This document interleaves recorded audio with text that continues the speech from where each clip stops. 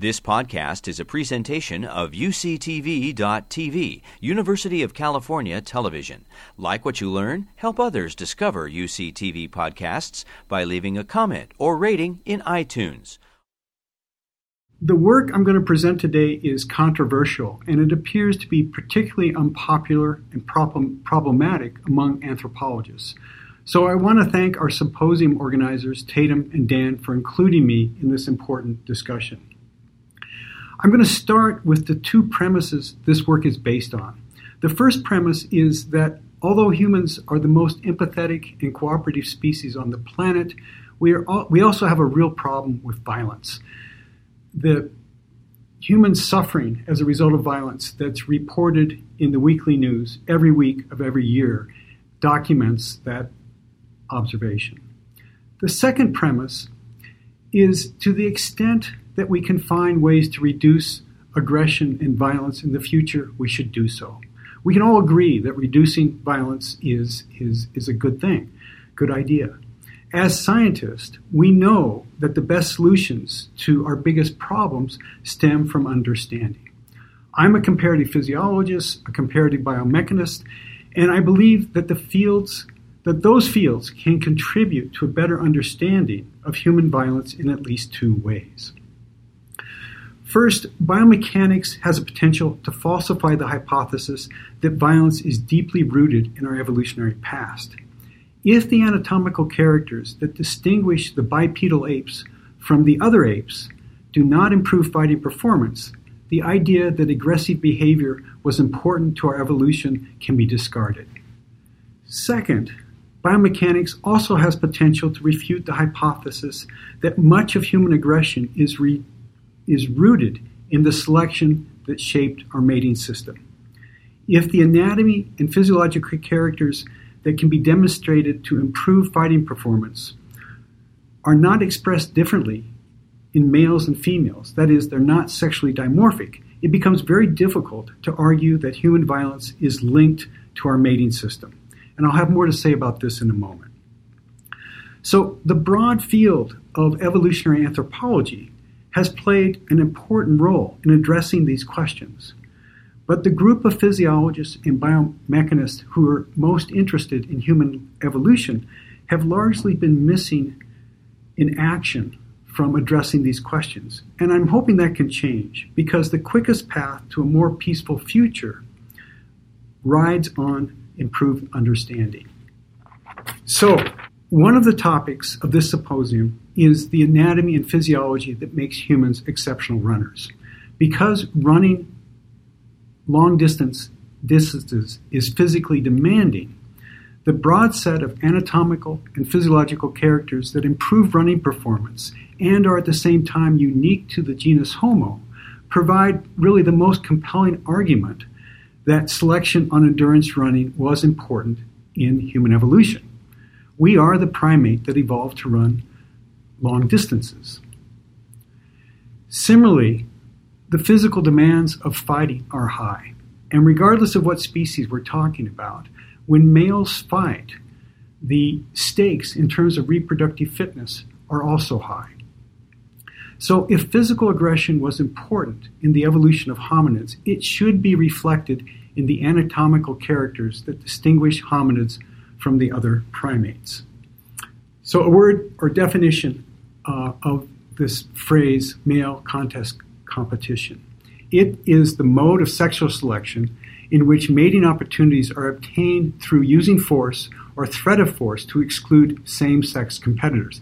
It's basically referring to male-male fighting. And there's growing evidence from a variety of fields that male contest competition has played a role in our evolution and in human aggression. This evidence comes from phylogenetic comparisons of primates, archaeology, population genetics, analysis of male-female dimorphism based on sexual selection theory, and from evolutionary psychology. And as I alluded to, the empty seat in this discussion is the chair reserved for physiologists and biomechanists. I believe that we can contribute to this endeavor by identifying which characters improve fighting performance and then documenting the extent to which those characters are sexually dimorphic, demonstrating that a character that improves fighting performance is expressed to a greater extent in males supports the hypothesis that we are specialized for male contest competition. Okay, so here is a family tree, a phylogeny of the great apes, and plotted on it are the shared derived characters, the unique characters for the group that we have argued actually improve fighting performance. For the great apes, relative to the other primates, the short legs of the great apes and the posture of their feet, the plantar foot posture, we have suggested improve fighting performance within the great apes. In the lineage that gave rise to humans, the hominid lineage, the bipedal apes, there are a suite of characters that we think improve fighting performance, including habitual bipedalism, some aspects of the locomotor muscles, proportions of the hand, proportions of the face, facial hair on males, and certain aspects of the dimorphism in upper body strength. Now, these are characters that improve performance in a particular type of fighting that is primarily unique to the great apes, grappling and striking with the arms. And in the bipedal apes, the mode of striking is unique, punching with fist. And it's this idea, the idea that our lineage, the hominins, are specialized for punching with fist, that has been so controversial. And so what I want to do is just mention, in the time that's remaining in this talk, quickly mention observations from two of our experiments that are in fact tests of the punching hypothesis. The first has to do with the proportions of our hand that not only allow manual dexterity, but also allow the hand to be clenched into a fist, which we argue protects the hand when it's used to strike. And the second has to do with specific predictions about which muscles should be more powerful if we are specialized for punching. Which muscles should show the greatest amount of sexual dimorphism, differences between males and females. Okay, so let's take the hands first. This illustration compares the proportions and shape of the hands of a chimpanzee to those of a human. And in comparison to the other great apes, the hands of humans are characterized by shorter fingers, shorter palms, and a longer, stronger thumb. Now, these proportions, for 60 years now, have been argued to be associated with manual dexterity. And there's no doubt that that's true, right? Everything that humans do, we basically do with our hands. We are the most dexterous of all animals. We're not disagreeing with that. What we are doing is suggesting that these hand proportions also allow us to do something else, which is to roll our fingers and clench our hand in a fist, which we're suggesting provides protection to the connective tissues, to the hand itself, to the bones when we use it to strike. Okay, so the other point I need to mention is that these hand proportions, human-like hand proportions, have been around for a long time. To the best that we can determine from the fossil record, they more or less appear at the same time as habitual bipedal evolution, going back over 4 million years. So here's the experiment. We used the arms for cadavers because these were measurements we couldn't take in live subjects.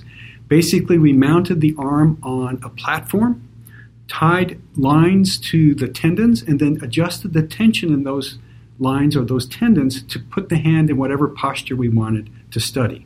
The platform was then mounted on a pendulum, which we could swing at a weight, a suspended weight that was instrumented with an accelerometer. This allowed us to measure the force of the strike, and then we also put strain gauges, instrumented strain gauges, on the metacarpals so that we could measure the strain or the deformation that occurred associated with a given force. These are the three hand postures that we studied. On the left, we've got the normal clenched fist. In the middle, we have something we call the unbuttressed fist, where the fingers were folded against the palm and the thumb was extended rather than wrapped. And then on the right, we have a slapping posture. Here are the results from one of our subjects. On the y-axis, we have the strain. When you think of this as just the deformation or the bending of the metacarpal, and again, I should say the metacarpals are the bones in the palm of the hand. So we've got the bending of the bone on the y-axis and the force of a given strike on the x-axis. And what you can see is that in the slapping posture, for any given force, the strain is the highest.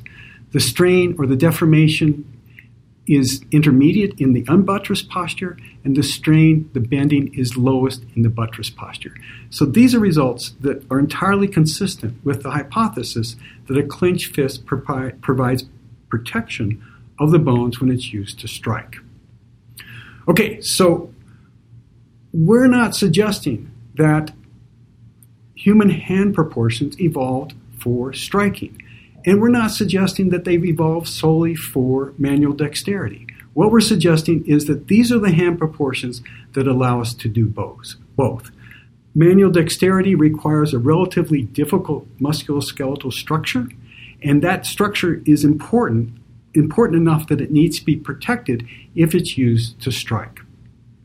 If there's truth to this story, you would anticipate that there would be sexual dimorphism in the structure of the hand, because it's primarily males that are doing the punching, right? Human females do strike with a fist, but not with nearly the frequency or the ferocity that males strike with a fist. So you could anticipate there would be sexual dimorphism in the hand associated with a functional trade-off. And so here is a photograph comparing a male and female hand. I'll let you guess which is which. In fact, I think we recognize male and female hands in most cases. And the difference is in shape. This comparison is useful because the palm or the overall length of the whole hand is similar between these two individuals. And I'm going to plot the dimensions of the width on the left in the female hand, and then use those same lengths in the equivalent points in the male hand. And you can see that in every metric, the male hand is broader, it's wider, and the bones are more robust. There are also recognized differences in the lengths of some of the digits. Okay, we've got this sexual dimorphism. What is it about? What we would like to suggest is that it actually represents a functional trade-off. Selection for high levels of dexterity, which are more apparent in the female hand on the left, and selection for some level of increased robusticity associated with striking or punching in the male hand on the right.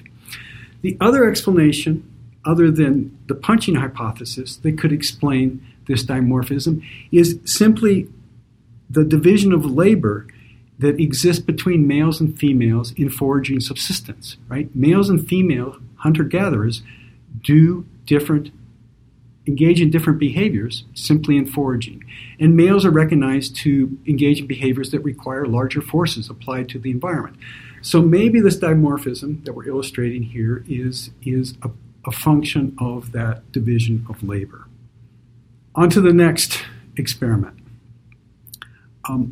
If selection on punching played a role in the evolution of the human musculoskeletal system, we would expect high levels of sexual dimorphism in the muscles that are responsible for punching. So basically the hypothesis is that we're predicting greater sexual dimorphism in the strength of the muscles that push the hand forward in a punching motion compared to the sexual dimorphism in the muscles that pull the hand back. That's the prediction. And the way we tested that was with an arm crank ergometer, in which we could measure the power of a forward push, very similar to a striking motion, and the power in reversing it, pulling it back. So again, the prediction is there'll be more dimorphism, a greater difference between males and females in the forward push than in the rearward pull. We also wanted to do the same comparison for a throwing motion. And unfortunately, our arm crank ergometer was not effective for that because of the motion was too awkward. It just really didn't match a throwing motion, and it also applied when our subjects were maximally trying. It applied really large strains, uncomfortable strains to the shoulder. So instead, we settled for just measuring maximum force in a forward pull versus maximum force in a rearward pull. I'm not entirely satisfied with this metric, but at this point, and we're thinking about transducers to make a more realistic, more useful comparison, more realistic measurement of power. But at this point, this is what we have. So here are the results. We had 19 female subjects and 20 male subjects. And here's the result for the punching comparison, pushing forward and pulling back. The white bars are the female subjects, the gray bars are the male subjects, and on the left, in the first graph, we have the results for the forward push, and the right bars are associated with the rearward pull. And what we're looking at here is average power during this maximal effort push and pull. And you can see that the dimorphism, the difference between males and females, is dramatic. It's over twofold in both going forward and going back. The graph on the right plots the ratio of forward versus backward power for females and for males. And what you can see is that this ratio is significantly greater in males, indicating that there is, in fact, more sexual dimorphism in the forward motion than in the rearward pull. So this is consistent with punching playing an important role in the evolution of sexual dimorphism of strength in the upper body, Here are the results for our forward pull and forward push in a throwing posture. And again, there's large sexual dimorphism, particularly in the forward motion or forward pulling motion. And again, we're looking at force instead of power here. But importantly, there is a difference, but it's not significant, but in the ratio of forward versus backward force. The lack of significance there is consistent with the behavior of punching playing a larger role in the evolution of sexual dimorphism and upper body strength than throwing. But again, I want to emphasize that we're not entirely satisfied with this metric, and we want to revisit this study in the future. Okay, we've got two explanations to explain this sexual dimorphism in upper body strength. One is the division of labor associated with foraging subsistence, and the other is this male contest competition, the punching hypothesis. At this point, we can't separate either one, right? We think they're both possible and candidates, likely contributors to the sexual dimorphism in upper body strength.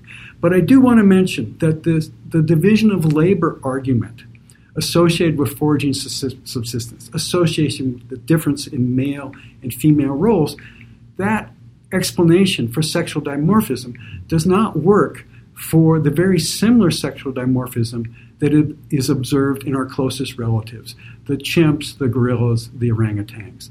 They have very similar sexual dimorphism in strength, but they don't have that division of labor in foraging subsistence.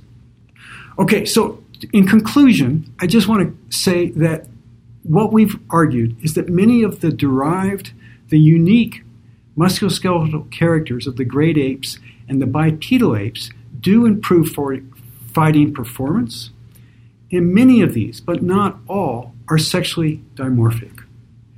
And I want to end with asking, why ask this question? The question, are hominins, bipedal apes, anatomically specialized for fighting? Well, the first answer is that the scientific method involves testing alternative hypotheses. So that's what we're doing with these experiments.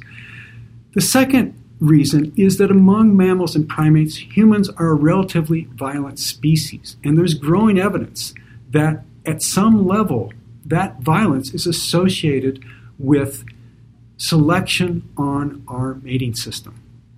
And then third, if that point is true, if that second point is true, acknowledging and understanding the legacy of male interpersonal and group aggression can help guide policy directed at reducing violence in the future.